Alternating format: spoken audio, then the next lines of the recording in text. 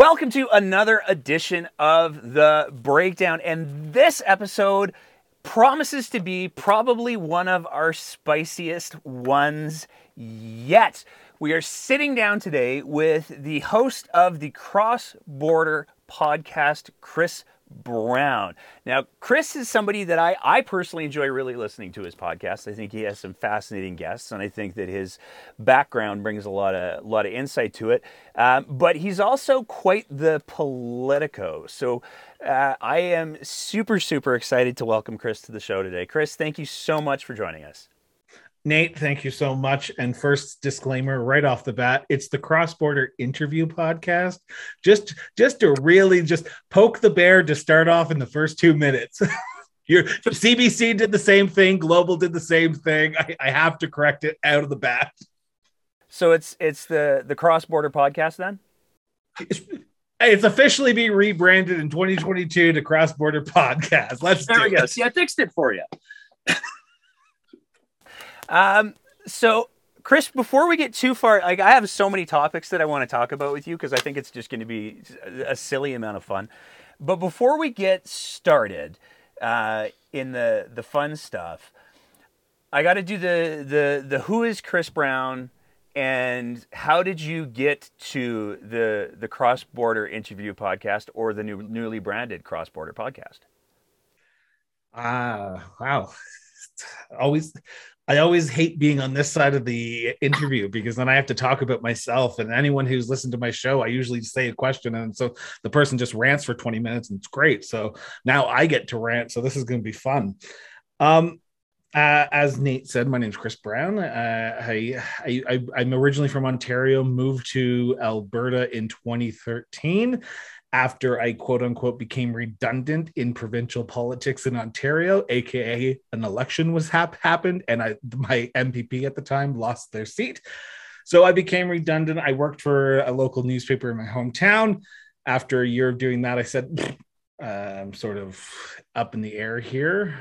Let's apply for some jobs out west because I hear that's where all the money you can make is from.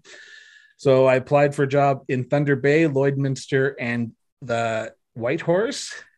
Lloydminster called me on a Monday. I was there on the Friday. So that's what brought me to Alberta. There's the short story of how it brought me to Alberta. How the Cross Border Interview Podcast, or Cross Border Podcast as it's so rebranded now, it happened because I was literally living in the border city of Alberta and Saskatchewan, Lloydminster. So there, as a journalist for the Lloydminster Source, I started taking photos. People hired me for photos, so I rebranded myself as Cross Border Photography.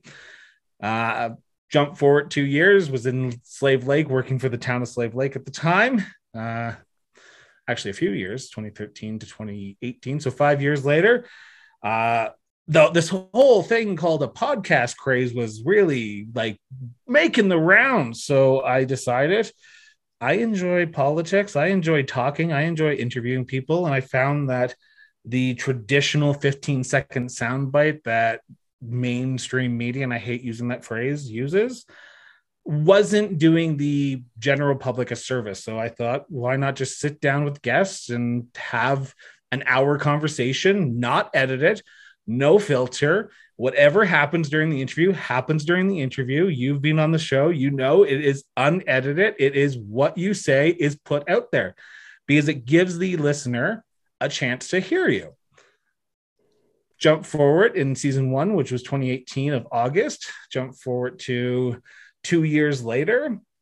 Season 3 started in August, and I was living in Calgary at the time. So I'd moved from Slave Lake to Calgary, and I thought to myself, well, I'm like many other people who don't have that much to do during a global pandemic. So you sit on your ass all day, pardon my French, and you just sit there and try to figure out what to do. So we went from 2 episodes a week in season 2 to 5 episodes a week in season 3. And our focus was the Calgary municipal election. So our goal was to sit down with all the municipal candidates. That was a hard challenge because every day it seemed like someone else was coming out of the woodworks to put their name forward to run. So we started putting these out, and people seemed to gravitate towards an unfiltered, unedited interview between two people. That's just a conversation, we're doing right now. So that's where the Cross-Border Interview podcast came from. That was a very good explanation of the Cross-Border Interview podcast. But I want to get a little bit more about Chris Brown. Because I feel like you weren't born in 2013 where you started that story. Yes, I was. Come on. I mean, you if that's the case, then for an 8-year-old, you've aged very poorly. Wow. If you're eight. Okay. I get it, Nate. We're going there. We're starting with the name calling. I feel like it's Twitter. I'll do 140 characters back to you there. Perfect. We'll start a little war. So a little bit more of your background, if we could. So my background, originally from Ontario, I went to school for political science at Queen's University. Go Gales, yes. For those who are yelling at their screens or yelling at their car radios right now, suck it. Queen's is awesome and it's amazing. I went to political science there, and I thought to myself, well, I don't really have much I can do here in political science realm because Ontario is a very hard place to break into politically. You say Alberta is, but in Ontario, with the size, the gravitation of how many people are even in the province, it is hard to break into the center of politics. So, which is Toronto, even Ottawa. So I went, what do I fall back on? So I thought, let's go the journalism route because that would be easy to break into in Ontario. I laugh because I love it. So I went to Loyalist College, go Lancers. Yes, for those who are yelling at their screens again, Lancers are awesome, Gales are awesome. So as you can imagine, I am from that outside of the GTA for anyone who's listening in the Greater Toronto area. So I went to school there. I went far enough away that my parents would have to call if they wanted to visit me, but not far enough away that I couldn't come home at Christmas. And look at me now, I'm 3,000 kilometers away from them and I can't come home at Christmas. So I that's my schooling background, work background. I started in television, working for 630 News in Belleville, Ontario as a journalist. Then I was told I had the face for radio. So you go into a radio station. Then you get told you have the voice for print. So you then go to the print. So my journey has taken me ups and downs. After my brief time in radio journalism, I started working for the member of provincial parliament, the Minister of Agriculture, Leona Dombrowski, who represented the Great Riding of Prince Edward Hastings, Liberal MPP during the Dalton McGuinty phase era. So I did that for 9 to 10 months. After that, I lost my job in the 2011 election, started working for our local hometown newspaper, which is where I picked up where my story started in 2013. So from 2011 to 2013, I was a print journalist in Orono, Ontario, which has a population of 500 people. So that is my story. I knew there was more. I knew there was more. And for those who are listening and don't know, I'm married. My husband is the former Minister of Culture, Tourism, and the Secretariat for Francophone Affairs under Rachel Notley, Ricardo Miranda. Met him in 2018 while I was 2018, met him up in Slave Lake at a fundraiser, and we were married 5 months later. I didn't realize it was that fast. July 4th, we met. October 28th, we were engaged. December 28th, we were married. Who asked who? I asked him the weekend of the NDP convention in 2018 in Edmonton. We got home. I jokingly, and he is going to kill me if he listens to this and he hears that I've told this story, but let him try and kill me. It's what we do. I jokingly asked him because I knew I was going to ask him, but I wanted to do it in my way, which was going to be in the legislature while he's in there. I'm in the stadium and I'm in the viewing seats, and I was going to pull at the ring and ask him, sort of mime it to him, but he did not take kindly to a joke that I made where I looked him in the eyes that weekend in October and I said, "Honey, would you do me the honor of making me a smoothie?" And he did not take kindly to this comment. So I quickly rephrased it and I said, honey, will you actually do me the honor of marrying me? And he said, yes. I told him he could only tell one person, which ended up being the entire NDP caucus. So the entire NDP caucus knew before my family. Yet again, love you, husband. Please don't murder me. That's a very bold approach. The make me a smoothie. I would never do it again. Still waiting for that smoothie though. Still waiting for the smoothie, but never doing that again. So, I mean, we kind of talked a little bit about the what drove the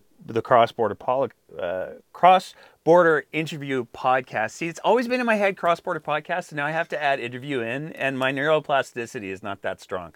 So you can just say podcast. Just say podcast. Okay, podcast. It's easy to be a little dismissive about it, the way that you almost were, where you were like, it's a podcast, everyone was doing it, but you've put a lot of time and energy and depth into it, and I think I'm going to go ahead and say that your journalism background has informed the structure. So why do you do it? Oh, wow. I mentioned it briefly there for a few seconds, but I'll go into a little bit more detail here. And that is, as a former journalist, especially in Lloydminster, I found it always infuriating whenever there was a media scrum, where all the reporters would get together in an interview subject, and one journalist would only ask questions, and all the other journalists would take the audio and run away and do their own feed. And you could tell that the same quote is going to appear in every single newspaper, every single radio station, every single TV station. So I got pissed off at that one. And that's why I left journalism in 2015 when I moved up to Slave Lake. And then in 2019, I said, I like having conversations. I enjoy having conversations. Why not do it, but do it on a more sort of provincial, federal, international level? So I started doing it, and you started one as well. You have the breakdown with Nate Pike. You can imagine when you first start doing a podcast, you expect, okay, if I get my partner at the time and like my family to listen, if I get like 1,000 hits, like in the first season, like that's awesome. Like that's amazing. But people started tuning in. People started listening, and I was like, okay, what is this about? So I started doing a little bit more, and I interviewed subjects from across political lines, from MPs, MPPs, MLAs, former ministers, and people started to listen. So it gave me sort of a boost to continue doing it, and I enjoyed it. And then the comments started to come in, because you do things and people listen. That's great. But then the comments start coming in. Thank you for this interview. Thank you. I didn't know this about X, Y, and Z about them. So thank you for doing this. And it gave me a sense of pride that I was actually trying to change the narrative. And anyone who's listened to my show knows that I despise social media with a passion. Hate it with a passion. But I have to do it for the show. You have to promote yourself. You have to get people to listen. You're able to connect with potential guests. So I wanted to take the narrative of the conversation that people have on social media of hiding behind a fake profile and having an actual conversation between two people. Because in today's world, we are so divided. And if one person can just have a conversation where it opens someone else's mind to a greater dialogue, then I'm very happy I can do that. That was a much more robust answer than the all the cool kids are doing it.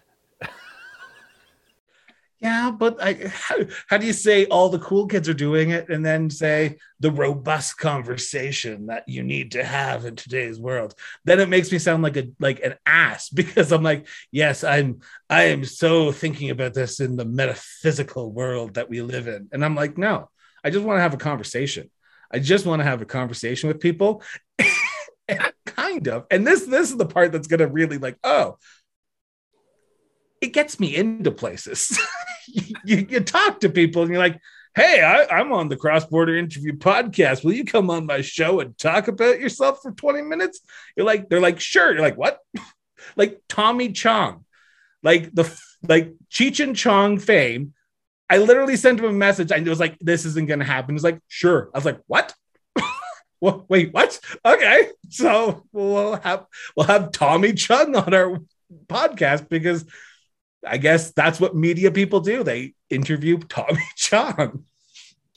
But you've had like a lot of, that was one of the things I wanted to get to, is that you've had some, I would argue, very high caliber guests from across a variety of fields, because it hasn't just been the politics show with Chris Brown like some other hacks do. You cover a variety of genres, I guess would be the term. What makes you pick a guest? Like, what makes you say, I want to spend 20 minutes talking to that person versus, oh my God, I don't want to spend 20 minutes talking to that person? So, okay, so this is going to shock a lot of people, but I don't care. I don't care who you are. I don't care. You put on your underwear the exact same way. You wipe your ass the exact same way as everyone else in this country. So why not have a conversation? Everyone has a story to tell. You just have to ask the right questions to tell that story. And whether it be a musician, whether it be a politician, whether it be an author, whether it be a comic book artist or a comic book writer, everyone has a story to tell. And yes, there are some weeks when I have to like dig deep to try and find somebody, but there's other weeks where people just come out of the woodworks and say, hey, I want to come on a podcast and talk. Sure. What do you want to talk about? Let's have a conversation. Might educate me, might educate my listeners. And I'm happy that people are willing to have conversations in a world, like I said, where Twitter is if it doesn't fit into 280 characters, people don't tweet it. And they ramble on for 2 or 3 paragraphs. I want to have a conversation. And that's where it all comes down to. I don't care who you are. Let's have a conversation. Okay. Who was your favorite guest?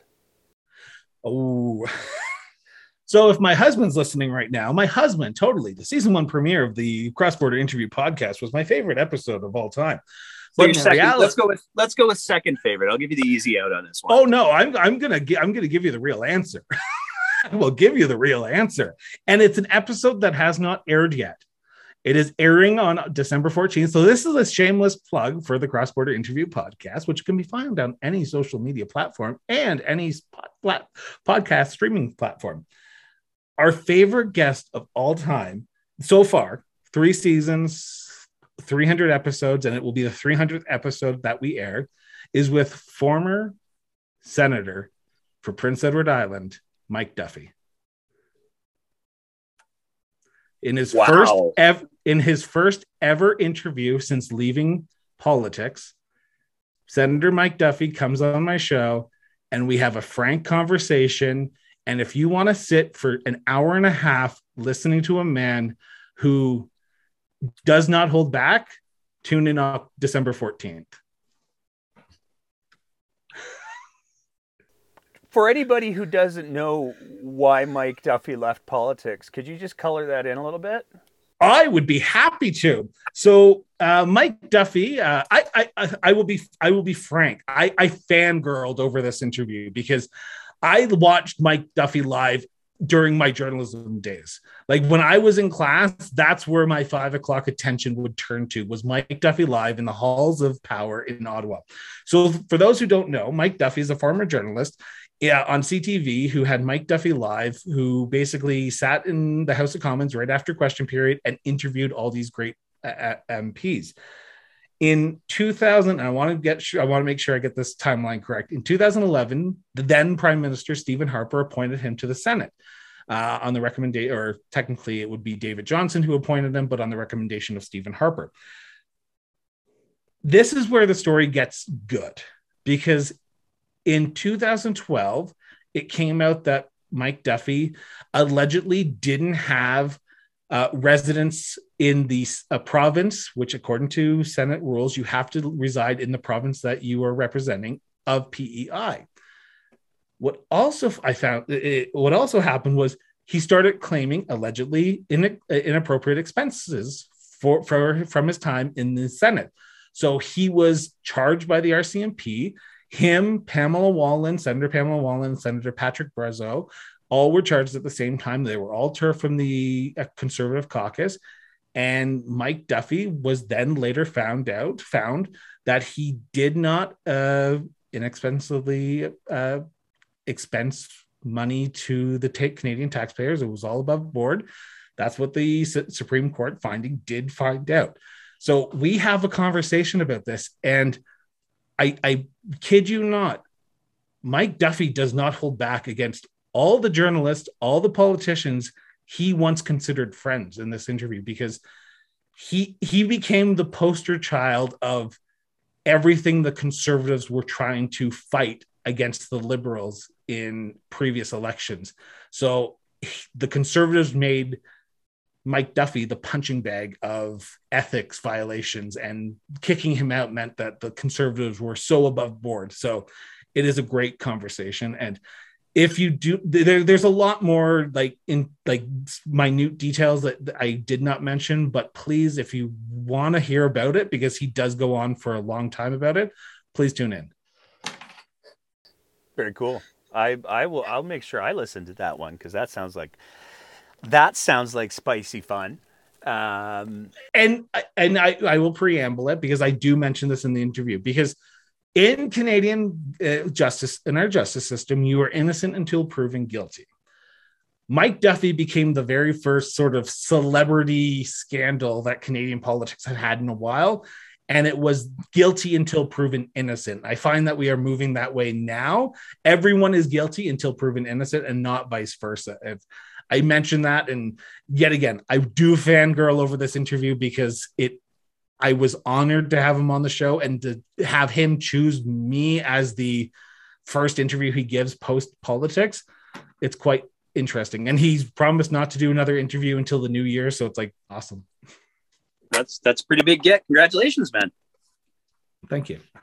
And then the episode before that is Leela here. So yeah, there you go. Yeah.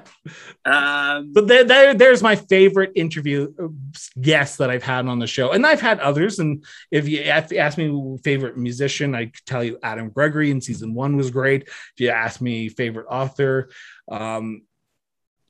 Selena, who's a former politician as well. Selena Cesar Chavez, the former Liberal MP turned independent, had her on the show. So it all depends on who you're talking about. But overall, Ricardo Miranda and Mike Duffy. And yet again, my husband will kill me for putting those two names in the same sentence. I would be remiss if I didn't ask the opposite question. Okay.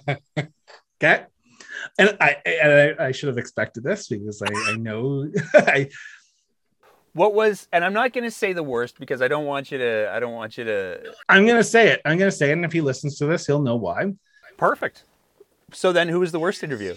Season 3 of our show, we launched a new segment which was called the Ballot Box, which we interviewed federal candidates in Canada for the upcoming federal election, because we literally had so many municipal candidates, we couldn't put them in the appropriate time and still cover both. So we did a new segment called the Ballot Box, and our PPC candidate, during the interview, if love them or hate them, they have the right to be a party, and they have the right to run candidates across Canada.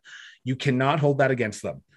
After that interview, I said, I'm never having a PPC candidate back on the show ever again, because after the interview, he said things to me that just made me cringe, and I will never have them on ever again.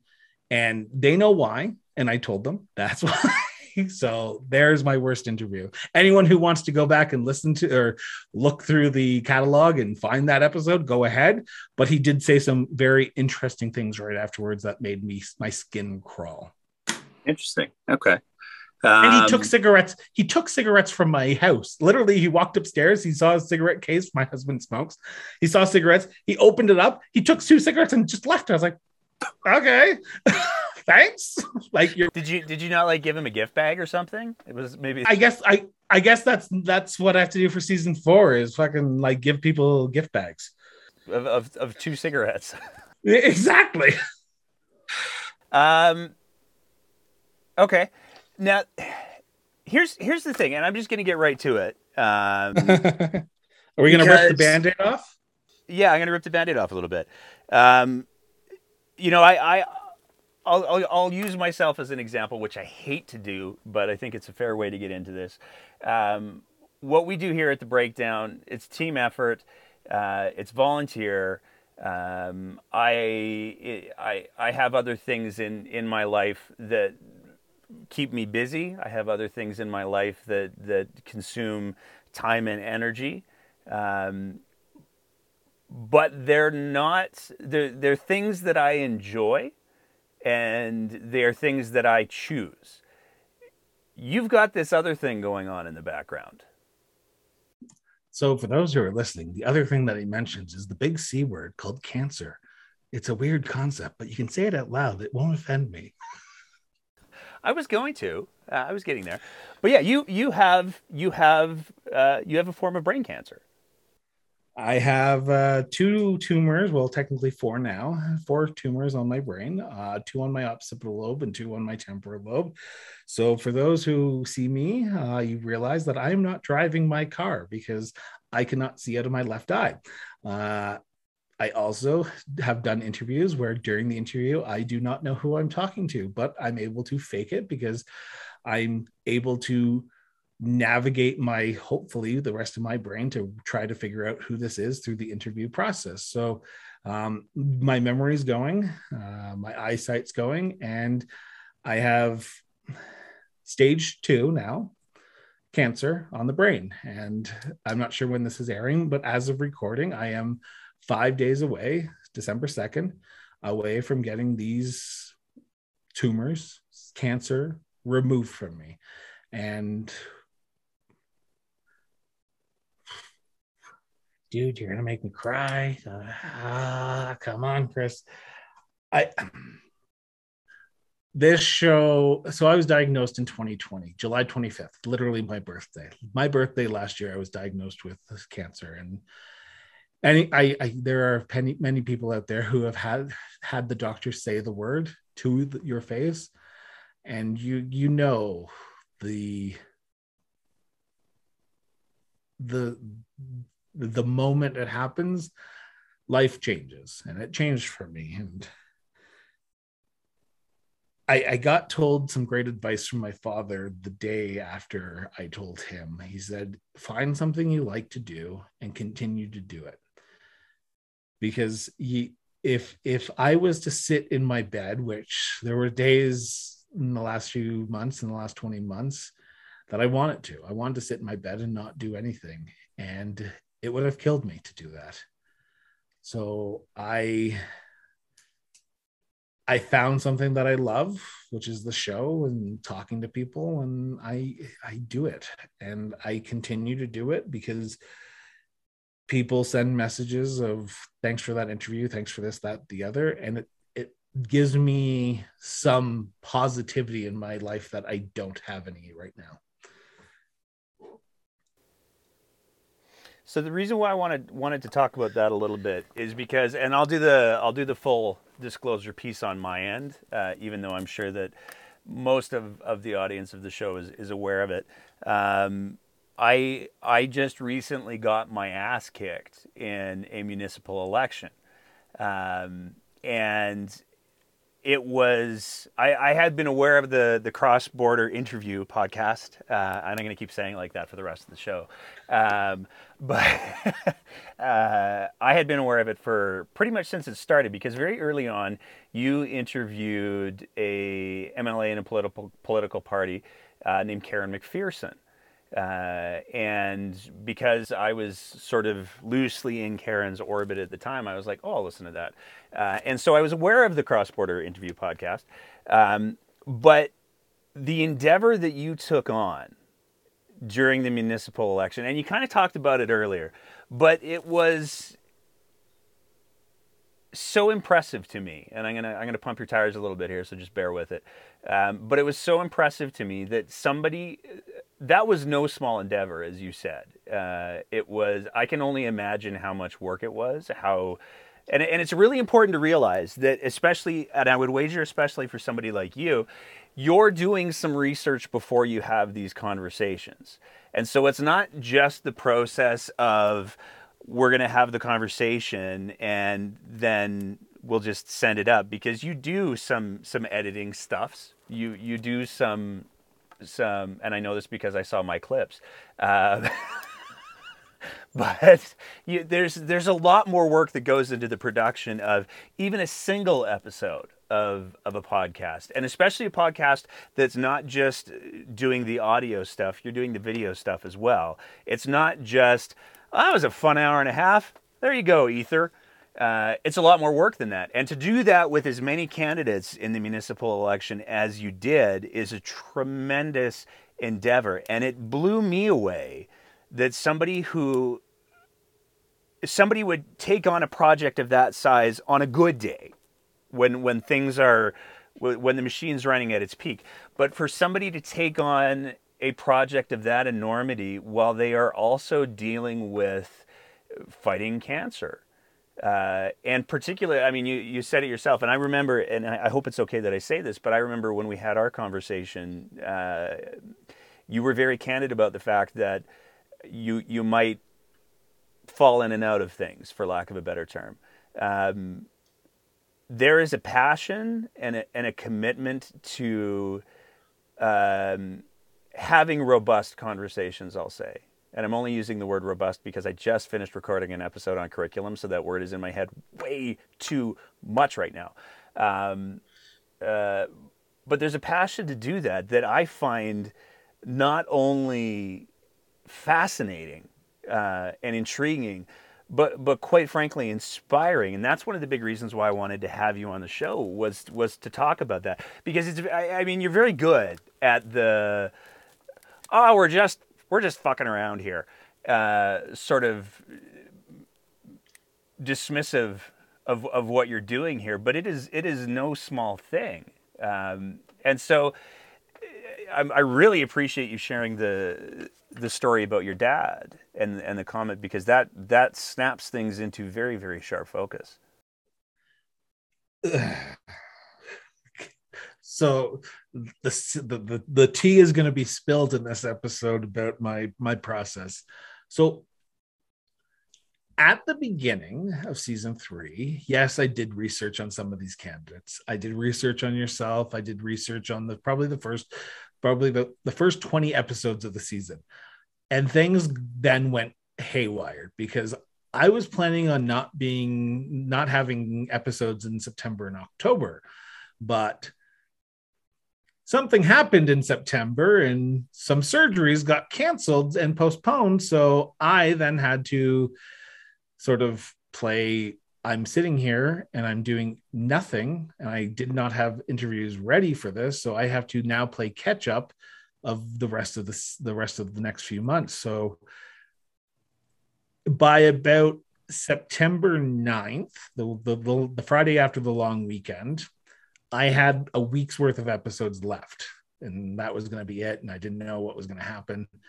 So I frantically, as much as you can be under the situation of having your surgery for your removal of your cancer postponed, I frantically started asking candidates to come on the show.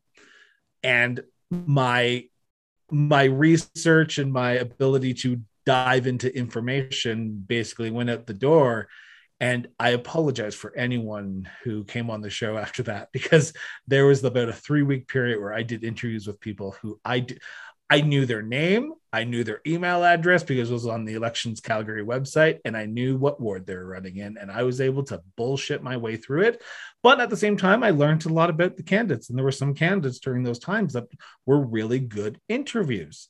There was one in particular that I think I asked 5 things, and the candidate spent an hour and a half talking about something I don't remember because he was so long-winded. I tried to do my research but sometimes I couldn't. So I do apologize to the candidates who I wasn't able to, but hindsight's 50-50. Okay. So here's where I'll pivot away from the heavy stuff and move to the other heavy stuff. We're not going to talk. We're not going to talk about the debate/forums. Come on, those were the fun things that became an entity of their own because people, I don't know why, did not focus in on the ward candidates during this municipal election. I still hold it against CBC, Global, CTV for not doing their jobs, Calgary Herald, Calgary Sun for not doing a better job covering the ward debates. There are 15 people in that council. 15 elections happened, not one, 15. Where was the media? And when I got approached by a Ward 11 candidate to host a debate, I said, sure. But in the back of my head, yes, I wanted to do it because I wanted to do it, but I didn't know where my surgery was going to be. So two birds, one stone. I'll do it. But where were the other media? So why does it have to come down to the guy who's fucking struggling with cancer to put on these debates? And yet, Global CBC, you did great covering my story, and I appreciate that.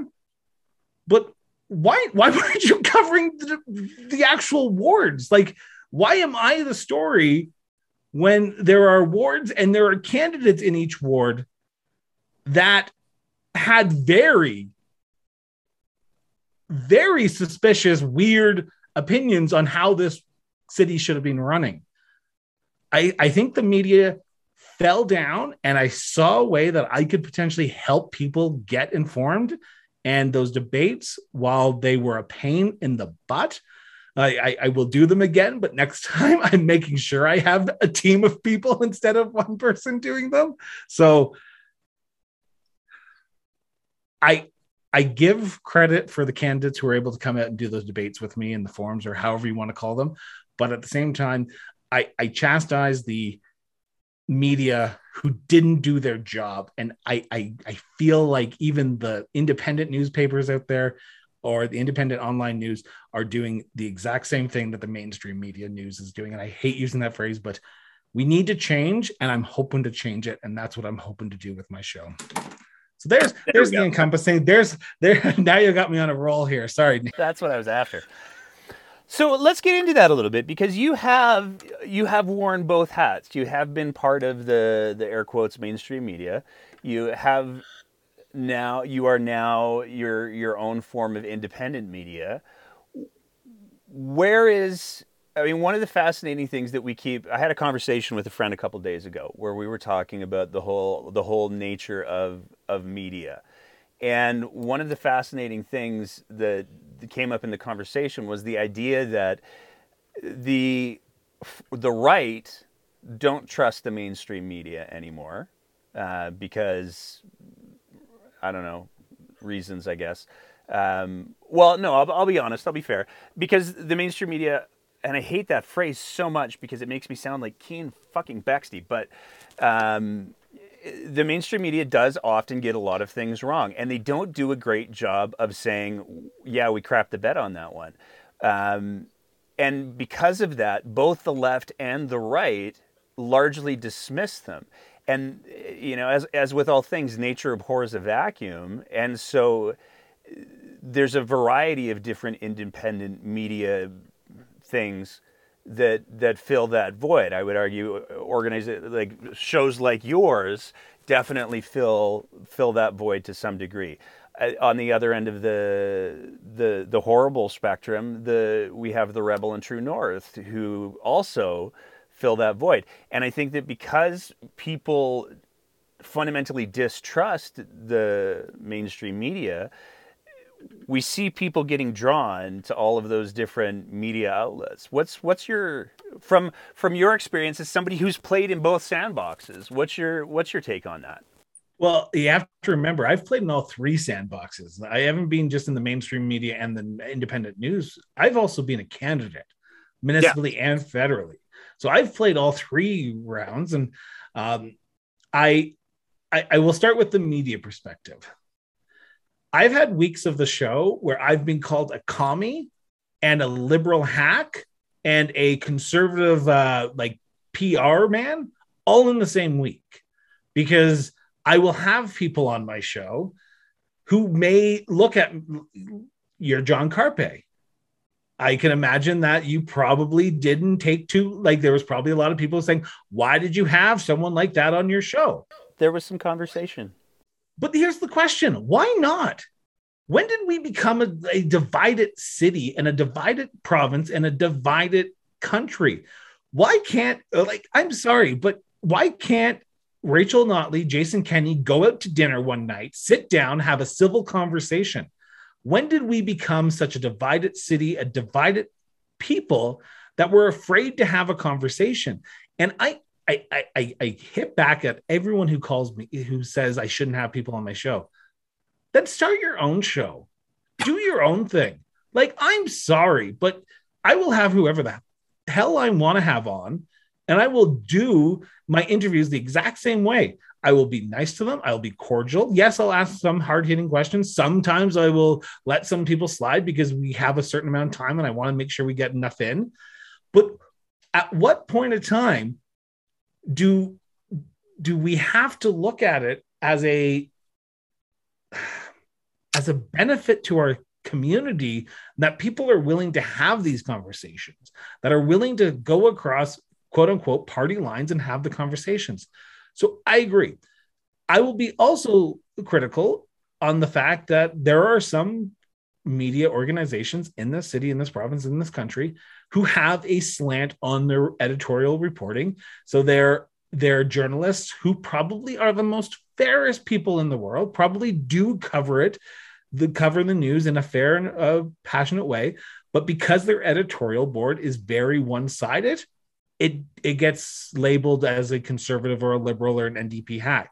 So I've taken myself out of that realm. Yet again, the idea of going independent is hard because sometimes you do not make the money you should for pumping out the content you should, but you have to do what you believe in your heart is the right thing to do. And I said this during the debates and the forums: vote for the person that best represents your values and your morals. If your values and your morals are, I'm going to attack everyone under the bus, then do it. I don't give two craps. But my values and my morals is having a conversation with everyone and just having that conversation in an open and transparent way. And you can't come at me and say I've edited it, because where did I edit? This is the exact conversation that we've had. So I find from a media's perspective that we are so divided, and the media has found a way to wedge themselves into that divide. And I pray that we can hopefully get back to the normal, but normal is no longer there. And this did not start with Donald Trump. Let me put that out there on the record right now. Donald Trump exposed it, but people were divided already. We just are now able to openly to be divided. And I'm taking that away. And I am not Donald Trump. I will be open with that. I want to just have a conversation. So I don't care who you are. Let's just have a conversation. Yeah. So you bring up a very interesting point, because one of the things that I wanted to get your perspective on is I think that there's different ways to have different conversations. So, for example, there are ways to have conversations that have some nuance and that provide people the opportunity to either clarify their positions or quite frankly, hang themselves. And, we maybe have done a couple of interviews with those things. I'm not saying, but I think that there's a very fine line between having those nuanced conversations and the manipulation of people. I mean, we certainly have. You talked about the manipulation of the electorate. It did not start nor end with Trump. It certainly predates it. There are entire groups of people who strategize the best ways to manipulate the electorate. How do you navigate that? Like, how do you make sure that the conversations that you're having aren't providing a platform for people to do that kind of strategic manipulation. Why should it be my job to do that, though? That's the question that I have to follow back on, is if someone wants to come on my show and blow smoke up my ass for an hour and a half and 20 minutes or 45 minutes, depending on how length of the conversation, it's not up to me to tell the general public that what this person has said is wrong. It's the general public's decision of, here was the question, unedited, unfiltered. Here's what they responded to. I hope that we have an educated electorate. May not be the best in some places, but I hope that we have an educated electorate. I hope when people listen to my shows, they realize that this person who's on my show is probably going to come from a liberal or an NDP or a conservative slant, and they're going to have to digest that. Yes, I will follow up with questions, but I'm not there to say, you didn't answer the question. Yes, I've said that a few times, but why is it my responsibility as the host of the show to be combative? Because it doesn't get anywhere, because then that person gets combative, the guest gets combative, and then it becomes a shit show of two people just yelling at each other. And we could have just done that on Twitter. Let's have a civil conversation. And I will be happy to have that Twitter fight on Twitter with you if you want. But I don't try to go with the policy questions. I don't try to go in the hard-hitting, like, so you said this on June 25th on Twitter, and here's the tweet. What did you mean about that? What does that get? What does that get the general public? Who is the person? This is why I wish I had Sean Chu on our show. If Sean Chu is listening to this right now, please reach out to me and I will please come on the show, because we now you are going to get hate mail for this, for anyone who's listening. What Sean Chu did was horrendous. Point, end of sentence, no buts. What's the purity test now? I want all the other 14 councillors and mayor to release their police records to show what they've done in their past. If they have nothing to hide, it should not be that hard. We should be worrying about that. We should be worrying about who these people are. Their views are their party's views, their personal views. That's great. Who are these people? Who are the people that we are electing? And that's where my show comes in. It's not about, if you're going to blow smoke up my ass, go for it. Good.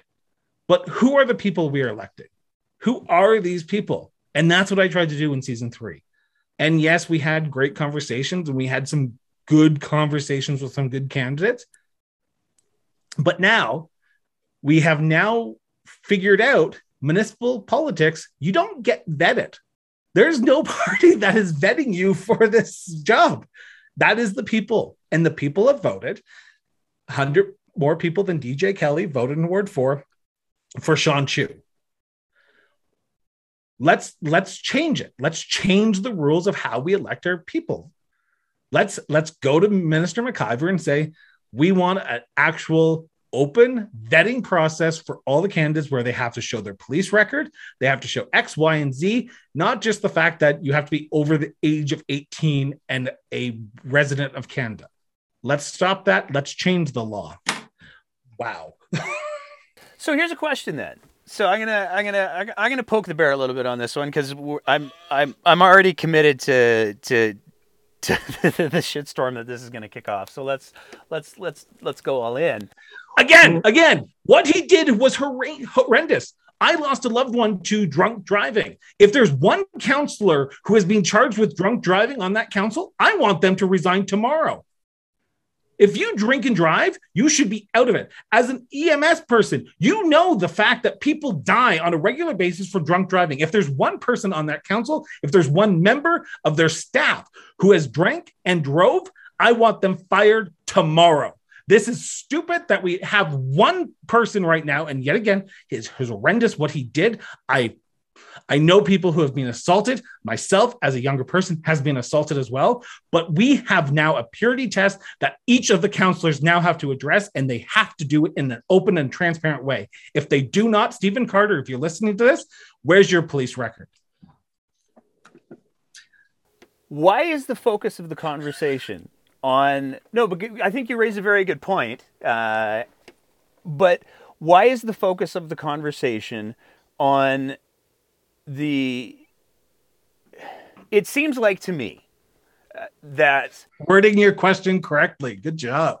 Well, it seems like to me that the focus is on the Sean Chew and the bad things Sean Chew did, and the important conversation to me would be more or less exactly what you just said. What are the systemic issues that led to this? How can we create systemic change to prevent or at least mitigate this from happening as easily? And yet, all of the councillors, including our mayor, seem to be focused entirely on, no. I want to talk about Sean Chew. And why do you think that is?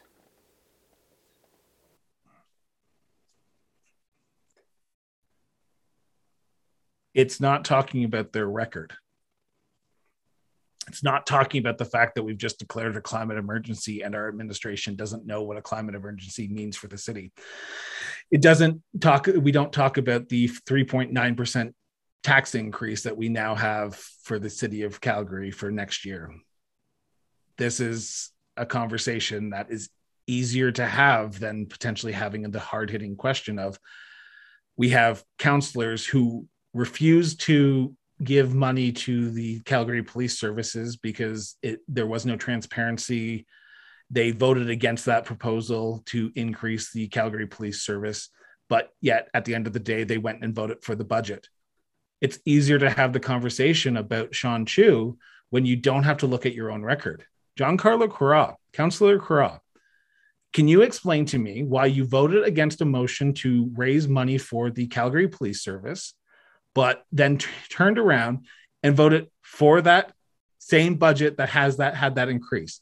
If I had morals, I would have stood up and said, I cannot vote for this budget because of X. And you have not come out and said why you voted for the budget that increases the police service budget, but you're still talking about Sean Chew. Let's talk about things that are affecting me right now. My taxes are being increased next year. You were against increasing the budget. Why'd you vote for it then? So this gets into a bigger conversation, I think, that's worth having, because it seems like I've just lost any chance of having any of those counselors on the show ever again. I don't know. You might be surprised. We just had Leela here on our show, and I thought it was a very good conversation. But if somebody had told me, despite the fact that we've been inviting them since 2019, that we would actually have a UCP MLA agree to come on the show, up until a month ago, I would have said, "Oh, you've been drinking."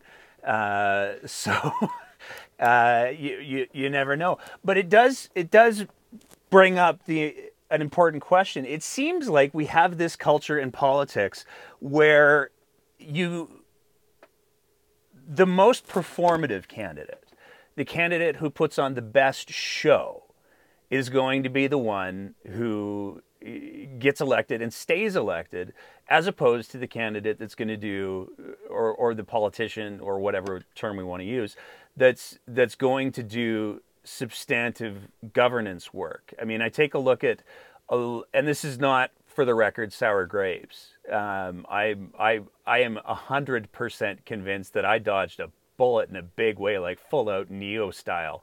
But it seems like we have this glut of councillors right now, in Calgary at least, and I would even extend it to the provincial government. I think that there are provincial politicians on both sides of the aisle that put more effort into the performance than they do the work of governance, or at least modeling the work of governance. Why is that a thing, and why do we keep making it a thing? Because it's easy. That sounds lazy. It is. We have a lazy electorate. We have 50% of the people who did not vote in the last election. In Northeast Calgary, 20% of the population came out and voted. People don't care. People don't care about governance. They care about the name. And I hate to put it that way, but how else do you explain people being disenfranchised about voting and getting out and vote. It's the way the world works. We have a system that is rigged against people. But is that like are we like into an infinite feedback loop now? Where? Yeah. Oh God, yeah. There's no way we can change this. No way. People who get elected aren't going to go, Justin Trudeau, this is the last election we'll have on first past the post. Well, we just got elected by first past the post, so maybe we don't change it. Okay. Every single one of these counselors who want to change to a potential new way of voting, they won't do it because they just got elected. They get elected by the system that we have put into place. And the media, God bless them, they are great. And there are some great reporters out there, have done a great job trying to hold them to account. But that doesn't play well in the narrative of the media. What plays well is Sean Chu. What plays well is how I'm going. Oh, this, you almost had me saying something that would. We have a media that likes to show Jyoti Gondek with rollerblades. Understandable. That's great. That's awesome. I appreciate the fact that she's supporting the local. Why isn't anyone still asking the questions though? We still have a budget that just got passed, and we had one news story out of it. That's it.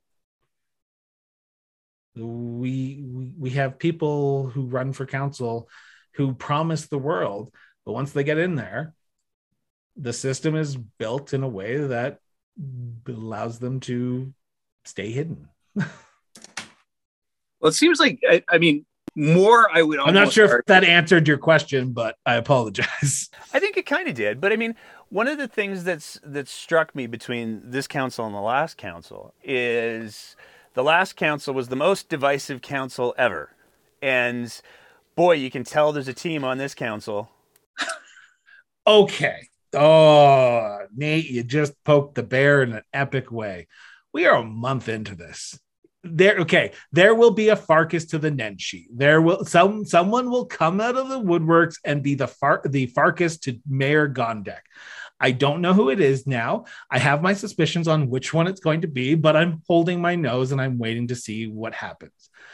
A month after people get elected, people are, ooh, kumbaya, we're awesome, we're amazing, we all get along. But in reality, you don't think there's people in that progressive group that got elected that's already being divided? Heck, Calgary Future even sees it. Calgary Future on their social media, contact your counselor to make sure they approve this increase to the budget, because they're realizing that maybe some of the candidates that they backed weren't the best candidates that they should have backed. So there is a divide that's coming. We are just in the honeymoon phase right now, and I don't expect that honeymoon phase to end until probably next year. Okay. I would be Dwayne Bratt, eat your heart out. I'm coming for your job on CTV. No one's ever going to hire me for that job. I can tell you that much right now. I'm having a lot of fun, so I'm just going to keep poking the bear a little bit. Go for it. Usually I'm the one who's shut up, so that's why my opinions never matter. Are you happy or sad to see Matt Wolf go? I don't. Okay. I know there's a lot of people who are like, ooh, Matt Wolf was like the spokesperson for Premier Kenney. And this is going to piss off the left that I'm about to say this. When my surgery was canceled, I didn't blame Jason Kenney. I didn't blame Matt Wolf. I didn't blame the UCP caucus for my surgery getting canceled. I blame the assholes who didn't get vaccinated, who are now in the hospital because they're taking up beds. So Rachel Notley wouldn't have done a better job getting this pandemic under control. It's what it is. When Matt Wolf announced, or it was announced that Matt Wolf was leaving, I was like, so how does that affect my life? Well, yeah, but you don't hang out on Twitter very much. No, I don't, because I have a life to live and I have fucking cancer I'm battling. Like, I'm sorry, but if Twitter is your whole life, you need to get a new life, people. Like, the fact that our politicians are now tweeting policy like Donald Trump did should alarm everyone. Jason Kenney, and it's not him, I guarantee he probably does not know what the fuck Twitter is, but they're putting stuff out on his, like, Hey, Joe Biden, this is awesome. Okay. How does that affect me, Jason Kenney? Jason Kenney, please explain to me how a meme that Joe Biden will not see affects me. So this is going to be like a 3-part episode. Like Chris. No, this is. I think this is just going to be a whole one shot, and it's definitely, I think, the spiciest episode that we've done yet, which is what I was honestly hoping for, anyways. So that's cool. So for those who are listening right now or watching this, I've only listened to your show. I've never watched your show, so I can say that for those who are listening to this,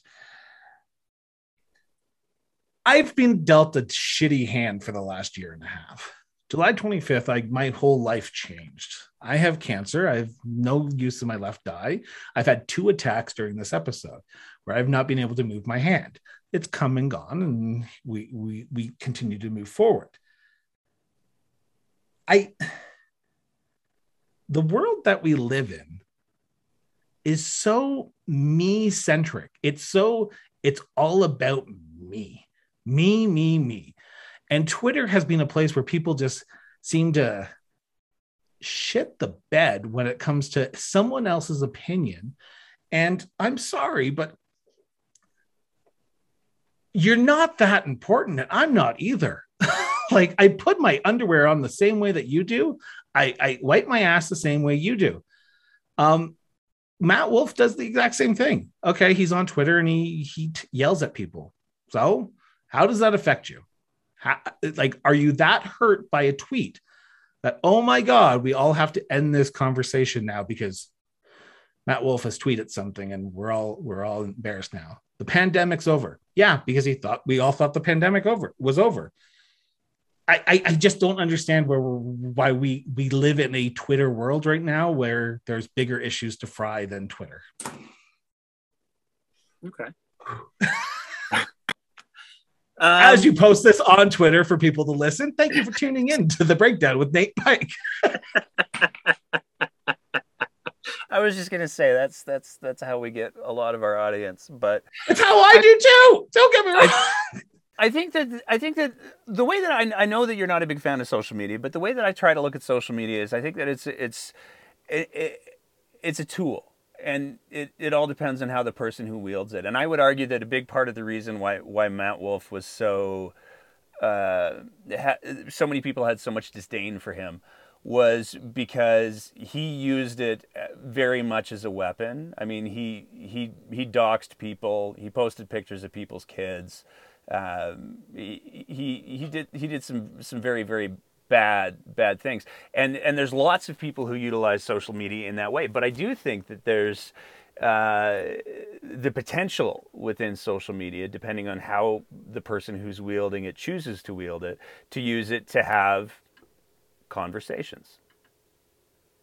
I will agree that social media it's a double-edged sword no matter what. Yeah. How I look at it is a double-edged sword. I wouldn't have my listener base if I didn't have social media. Pure and simple. If I would have just posted it up and just hoped that people got to it, wouldn't be talking right now. We would not be having this conversation. But what I can say is Matt Wolf's not the only person in politics that does that. There are people on the right or on the left in the Alberta NDP who do the exact same thing. It's the blinders that people put on that it's right versus left. It's because the right did it, we're more upset. Case in point, 2019 federal election. And yet again, you said in our pre-interview, I really have a hate on for Justin Trudeau. And this is why. Justin Trudeau was announced, it was revealed that he did blackface, not once, not twice, but 3 times. The left, while he apologized, that's great. We're moving on from that. We took more offense that a conservative leader was American than we did the fact that Justin Trudeau did blackface. Where is our priorities here? Like, I know, yet again, we're going down a rabbit hole of epic proportions. And literally this conversation started with Matt Wolf, and we're talking about blackface now. This is the way the breakdown works. Like, I literally guess we are breaking down what this means. we need to have one rule, and it can't be different for the Conservatives and the NDPers or the Liberals or the Alberta Party. We need one rule for everyone. If you get canceled, you don't get to come back. And yes, I've been canceled, and anyone who's seen my, like, who has Googled me in my life knows that I've been canceled. So let's have it out. Let's have this conversation out, but let's have a rule for everyone and not just a select group of people. So with that being said, I mean, you bring up a really interesting point to me, which is the idea that it seems like both sides of the spectrum, or whatever we want to call it, they really like the rules when it applies to them. I mean, I think you have literally just hit literally a sentence that every Indigenous person in Canada today is having, that the rules only apply when it benefits the settlers. And we have a great, the only reason I say that is because we literally just recorded an episode where someone went on for 20 minutes about that subject. So yes, continue. Oh no, I was just going to say, like, there's no shortage of examples where, you know, people will say, well, come on. You go. Let me take this one. You go. Every counselor. Okay. The counselors who are coming out against Sean Chew right now, this, yet again, going back to Sean Chew here, who supports the NDP. I ask one question to you. Wasn't there a sexual allegation towards 2 male MLAs during the NDP's government? That was a hidden investigation. Why did you take money from the NDP? Why did you take their lists? Why did you take their contact information for donors during the municipal election if you were so enraged about sexual allegations? Everyone does it. You can't have two separate rules. Sean Chew is more right. I think anyone will agree with that. Everyone will agree with that statement. You can't say in one hand what Sean Chew has done is bad, and then the other hand have your hand out for the Alberta NDP asking for money, asking for donors. And yet again, this is Chris Brown saying, this is not Ricardo Miranda. Please know that. This is Chris Brown. My husband does not know that I'm saying this right now, and I guarantee he will have a very strongly worded conversation with me after this. But morals is one thing that we need to change in this world, and our elected officials have forgotten that. Where is that investigation that happened in 2019? What came of it? Are those 2 MLAs still in office? Are they out of office? Let's have that report. Then I will say the NDP have a right to comment on issues that are of a sensitive nature. Double standard, epic proportions. That sounds like work, though, and you just finished saying that politicians like it easy. Exactly, because we like to forget. The general public likes to forget too. John Carlo, like the councillors and mayor who were hitting this drum about Sean Chew know that in 6 months' time, there will be something else that comes out and it will be the topic of the day. Case in point, I think it was May of this year, we had 215 children discovered at a residential school, buried in unmarked graves. That number is over 7,000 now. But the general public, the media, don't care. It's not sexy anymore. So we don't talk about it anymore.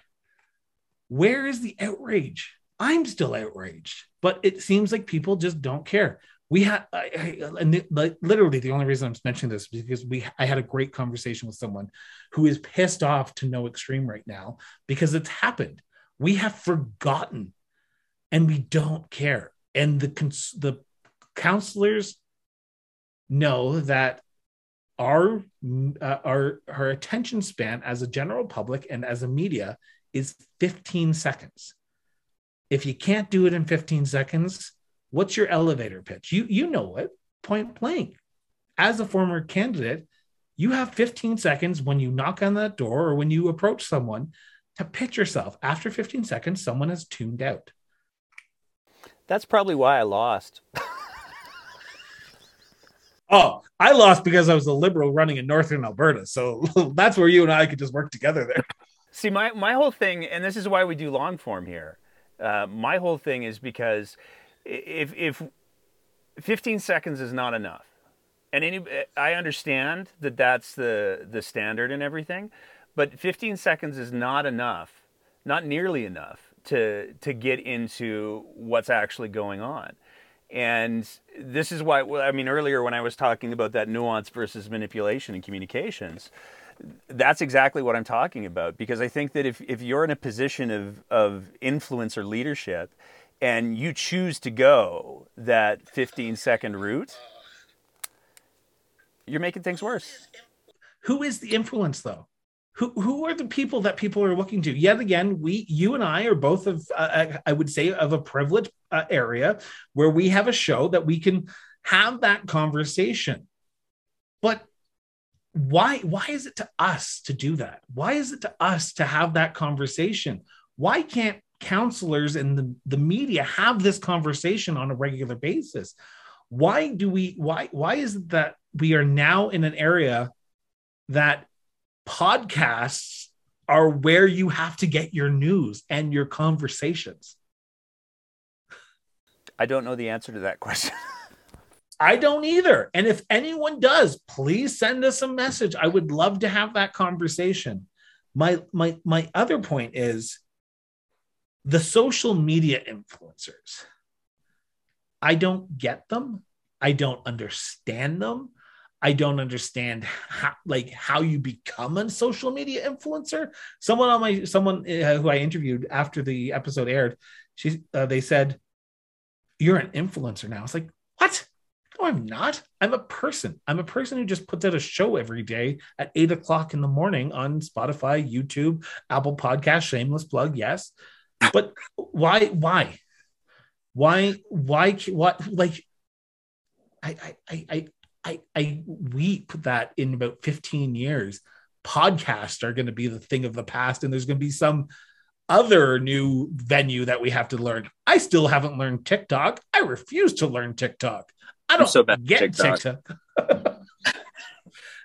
God. Anyway, well, but when it comes to influence and narrative,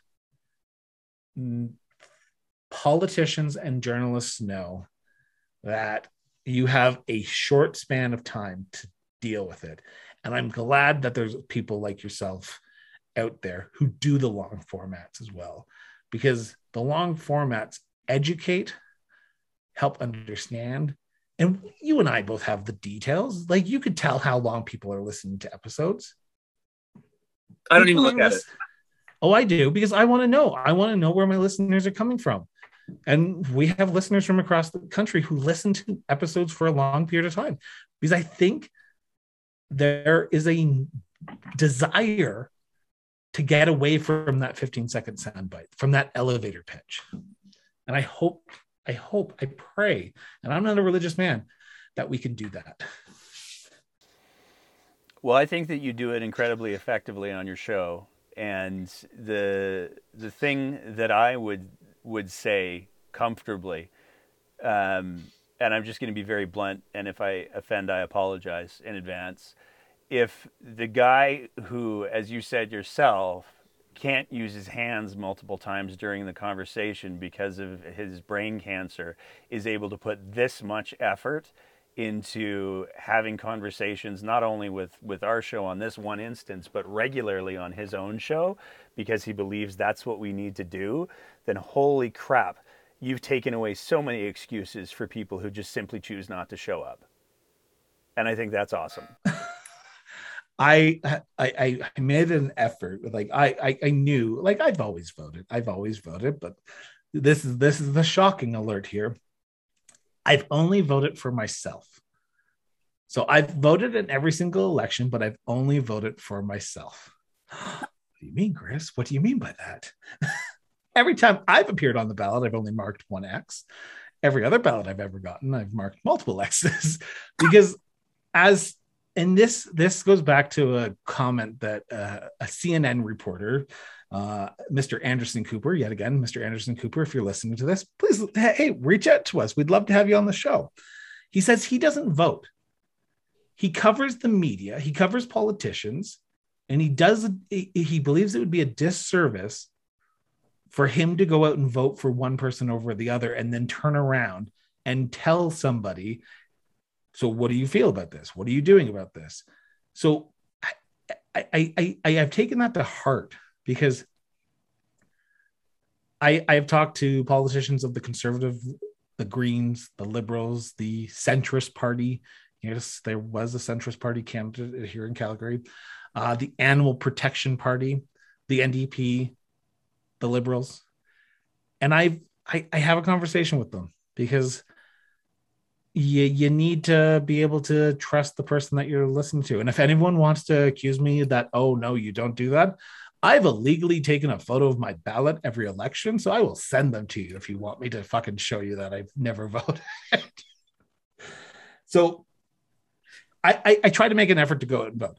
If I can vote with cancer, with no use of my arm, and there are 50% of the population who said to themselves on election day in the municipal election, it's just a little too hard for me, then don't complain. I do not want to see you on Twitter. I do not want to see you on Facebook. I do not want to see you anywhere complaining. The city of Calgary made it easier this election than any election I've ever seen to vote. You could have voted by mail. You could have voted advance votes. You could have voted anytime, but you chose not to. So do not complain for the next 4 years at all. If I see you, I will ask you, did you vote? Oh, no. Then stop talking about this issue. You don't get to vote. You don't get to complain if you don't vote. I only have a couple more questions and I'm going to let you go. It's the Saturday before Hanukkah, so like I'm yours until whenever you're done with me, dude. Perfect. At this point in the game, what do you see happening? What's the big provincial politics issue you think people should be paying attention to? Because we know it's not Matt Wolf. It's not Jason Kenney either. Okay. Wow. Okay.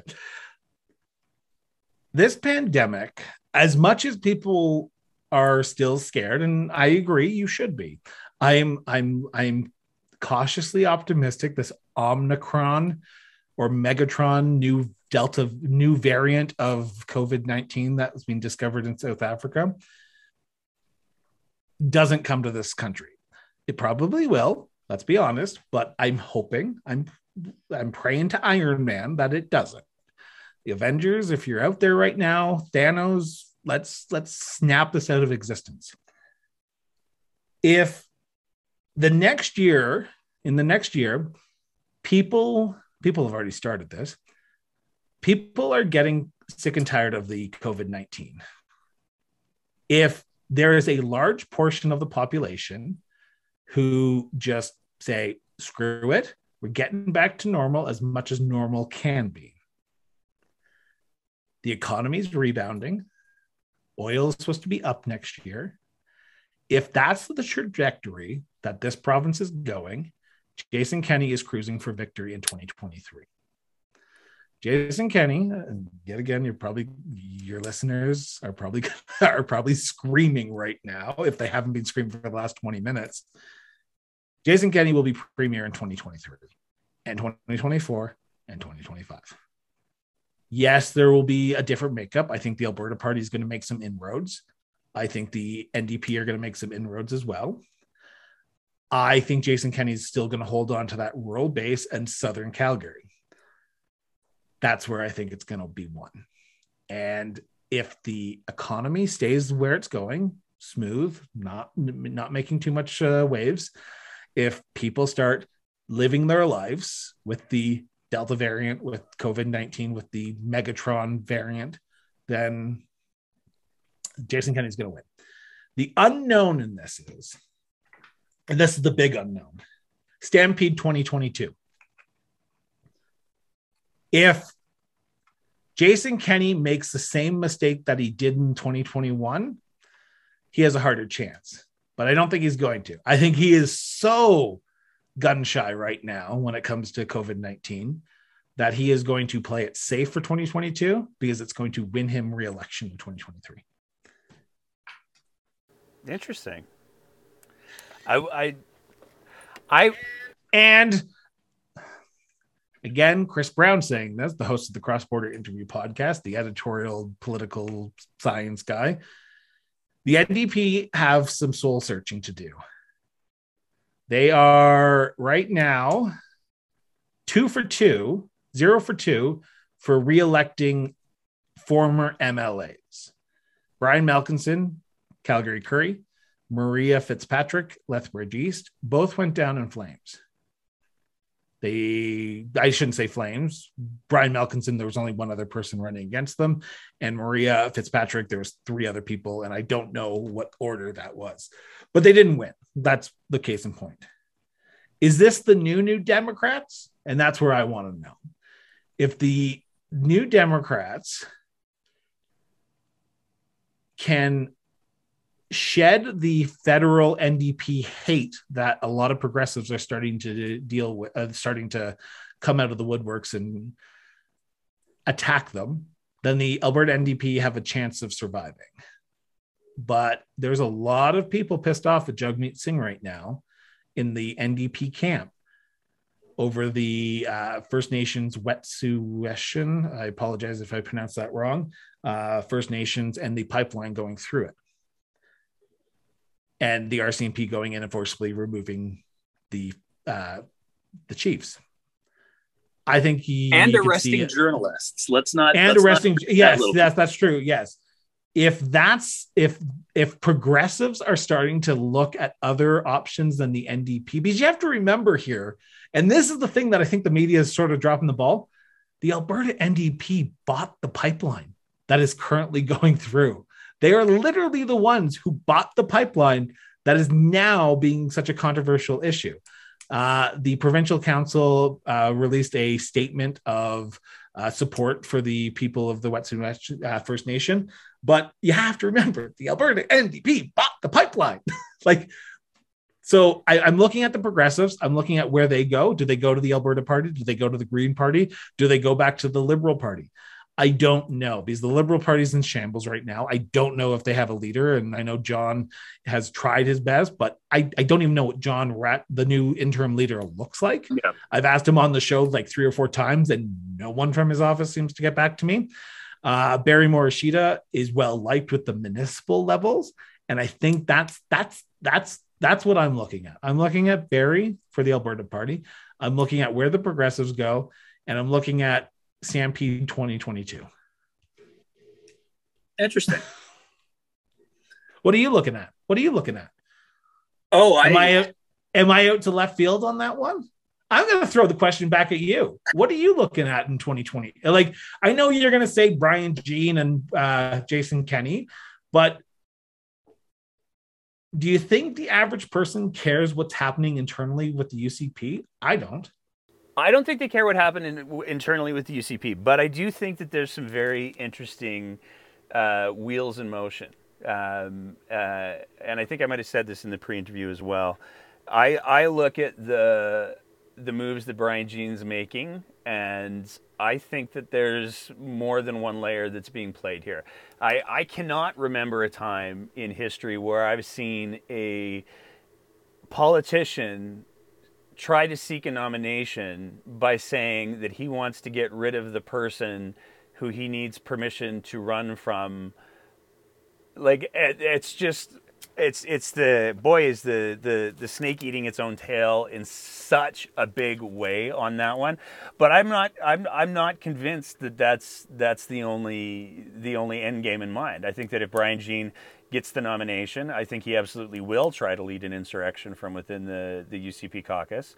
But I think that it would be naive to think that he doesn't have other plans in place as well. I mean, there's 3 pathways to forming a provincial party in the province of Alberta. Well, 2 of them are incredibly difficult. One of them for somebody who's in Brian Jean's position is very, very easy. He only needs to get elected in any capacity, whether it's UCP or independent, and then convince 2 other MLAs to join and form a new party with him, and bam, there you go. Alberta's got a new Conservative option. And it's Todd Loewen. What? Well, and I'm certain that there are, for lack of a better term, Brian Jean loyalists that exist inside the UCP who would be more than happy to go, oh yeah, Kenney is an albatross. His approval ratings are 20%. I want to get reelected, so I'm gonna jump over there. We're gonna do a whole new branding exercise. It's gonna be so great. Nobody's gonna know what's going on.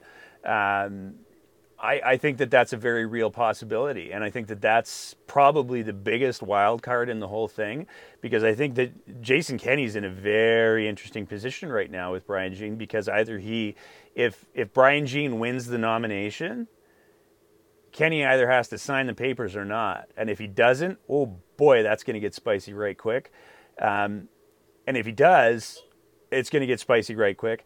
But if he doesn't win the nomination, which is actually what I think is going to happen, I think that, and you're already seeing Brian Jean starting to soften the ground a bit on that, because his social media has been very much, I've heard from so many people who tried to buy memberships and it didn't work, and I've heard from so many people about the system failing. That's not by accident. And I can see very easily Brian Jean saying, I mean, Kenney's given him the narrative where Brian Jean gets to say, we know Jason Kenney fixed the leadership race. The RCMP are still investigating, and I know that Jason Kenney fixed the nomination race, so I'm running as an independent Conservative to save Alberta from the NDP wave. And he would win. In Fort Mac, he would win.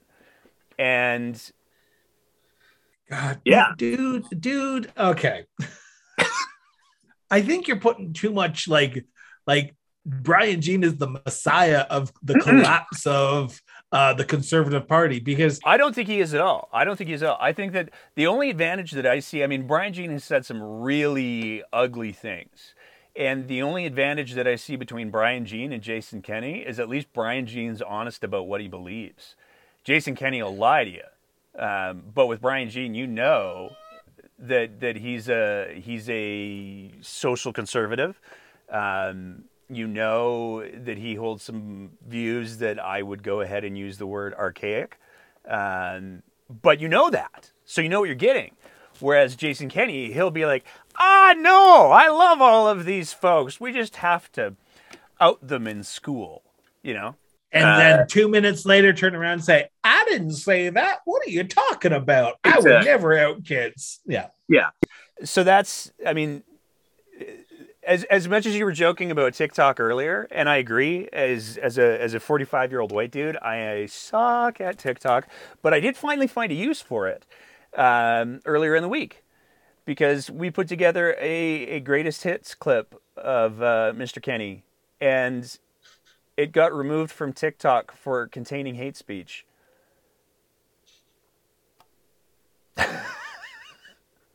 So I like TikTok now.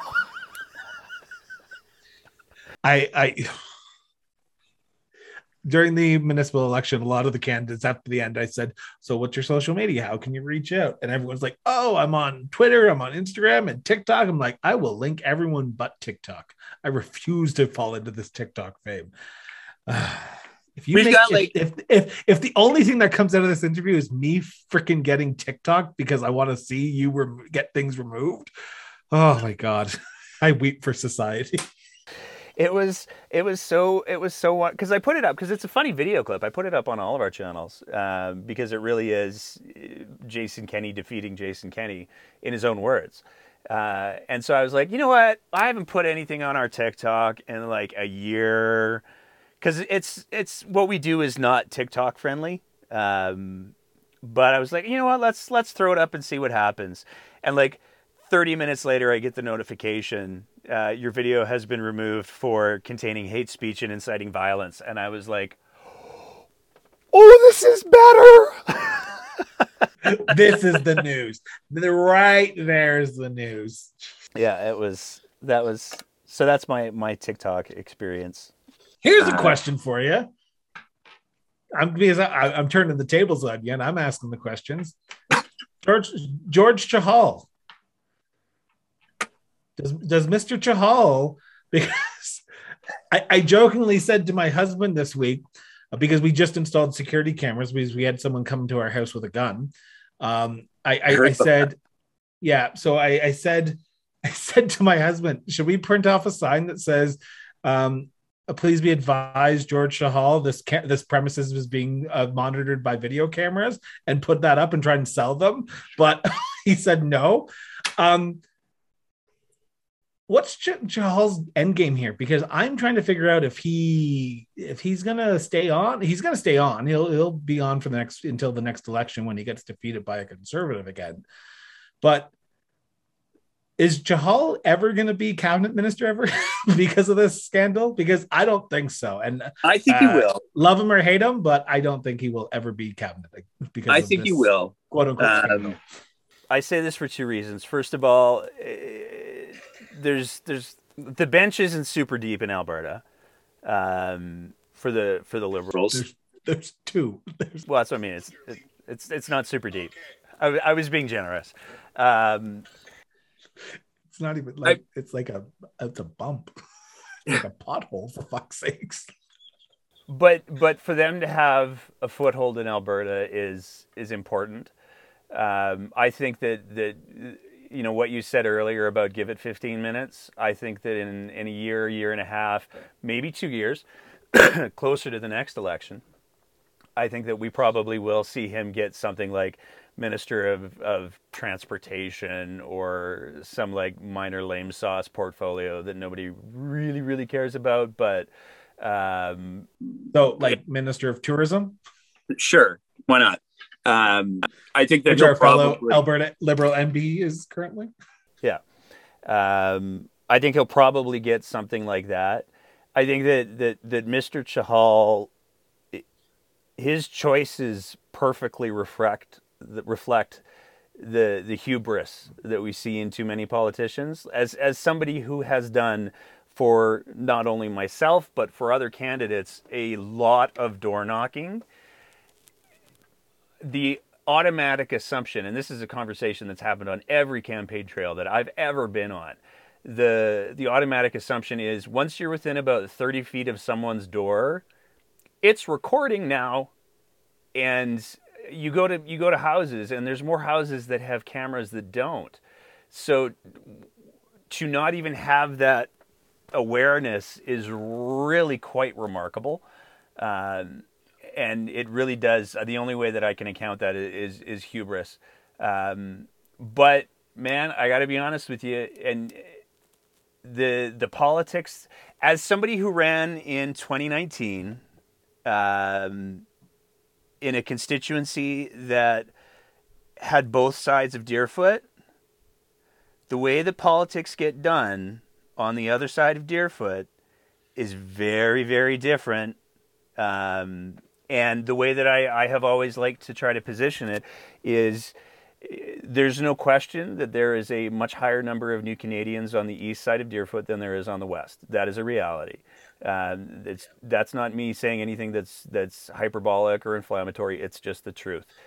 The vast majority of those people who came here came to Canada to build a better life, to get away from toxic countries and toxic systems of government. That is not to say that there aren't a handful that brought some bad habits back here with them. And it is the overwhelming minority. And I want to be really, really clear on that. Some of the most committed people to good democracy and engaged people in good democracy are on the other side of Deerfoot. But there's also small groups of ones who use the same I mean, we have a current MLA who comes from the east side of Deerfoot, who chased food trucks out of his constituency, and he said to them straight up, "Look, I'm the MLA. I can just change the laws and get you kicked out of here, so you don't want to mess with me." Politics attracts, I fundamentally believe, two different types of people. It attracts people who want to influence change. Well, three types of people. It attracts people who want to influence change. It attracts people who want to pump their own tires, and it attracts people who want to abuse power. And then there's the fourth. What's that one? People who just want to go in there and collect a paycheck. Well, I put that under category number 3 too. Okay. Oh. But to me, that's. I don't think that Mr. Chahal has done a good job of demonstrating that he is not in category 1, or that he is in category 1. I mean, and don't even get me started on developers. I could do that all day long. Yeah. So I've been trying to figure out the next step in this, right? My next step of, we have just gone through an election. We now have a new council, and I realize the timing here, and I apologize to your listeners if they're still tuned in. Thank you for staying with us for this entire time. Jyoti Gondek, Mayor Gondek, was the queen of appearing on any podcast, every single Reddit AMA, doing multiple Facebook Lives. I'm going to be interested to see if she continues that in her term. Is she still going to be accessible as she was during the election, or is she going to be, her office with Stephen Carter going to tie her down, quote unquote, and just sort of keep to the traditional City Hall media? And that's what I don't know. I would be willing to speculate that I haven't seen a Facebook Live from Mayor Gondek since she was elected into office. I haven't seen a Reddit thing since she was elected into office.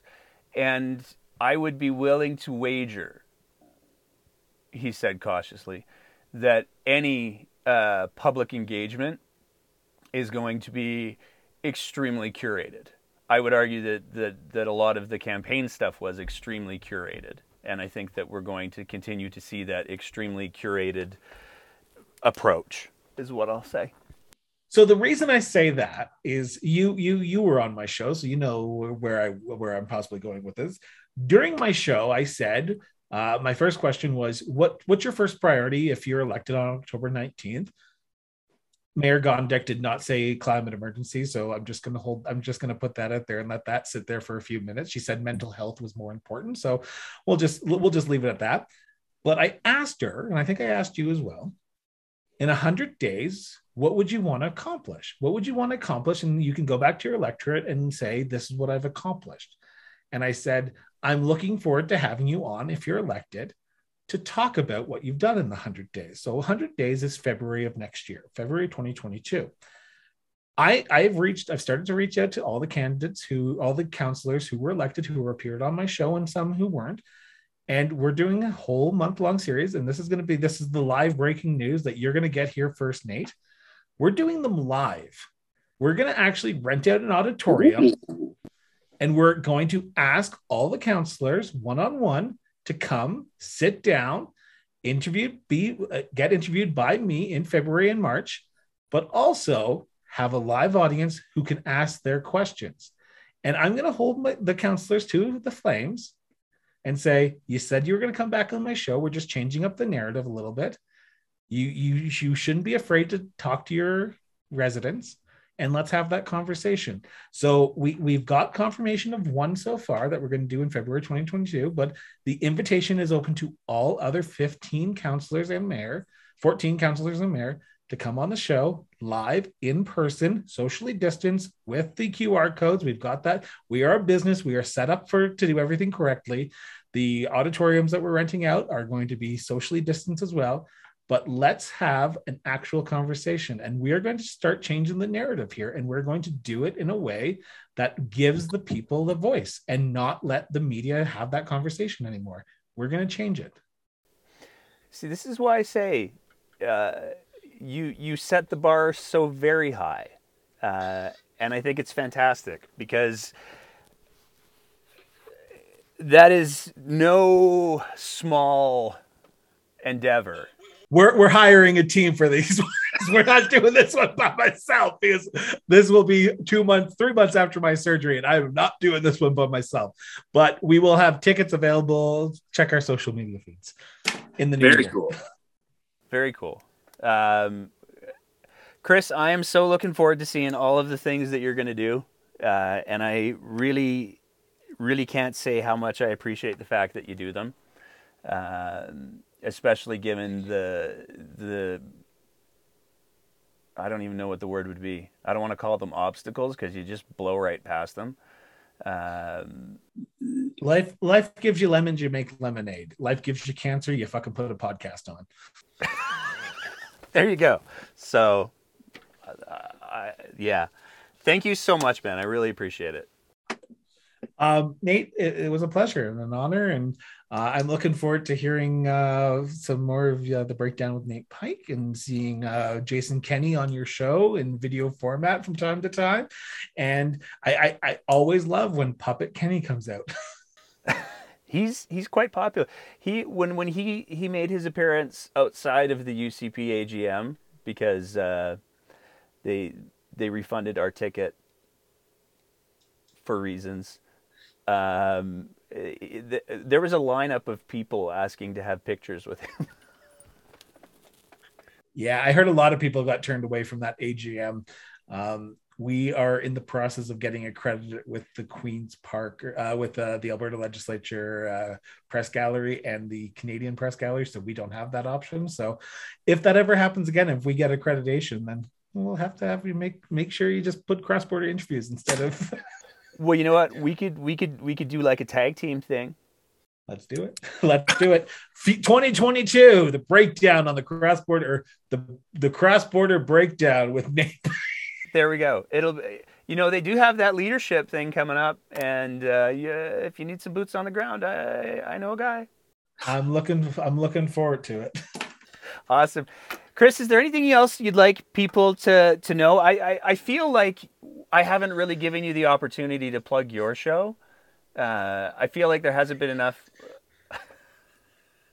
Well, it's the Cross Border Podcast as of January 1st, 2022, because Nate Pike doesn't know the name of the show that he's literally interviewed the host for.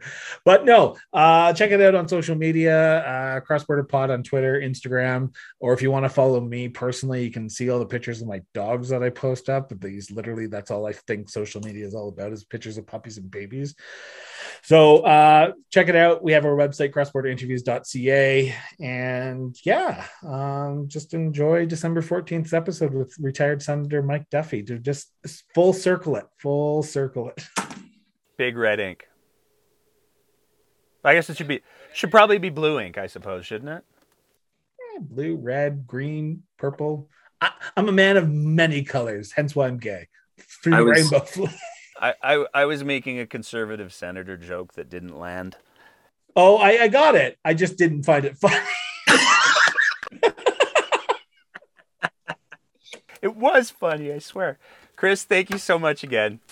As always, if you appreciate the kind of content that we're trying to produce here at The Breakdown, we would love it if you swung by our Patreon page at www.patreon.com/thebreakdownab and signed up for a small monthly sponsorship of the work that we're trying to do here. It is because of the support that we receive from our Patreon sponsors that we're able to continually up our game, and it is tremendously appreciated. So I want to throw a big thank you out to them, and you can go ahead and visit that website and join and support us as well, because we need all the help we can get. Thank you so much for your attention. Thank you so much for listening and being part of these important conversations. And we will see you next time on The Breakdown.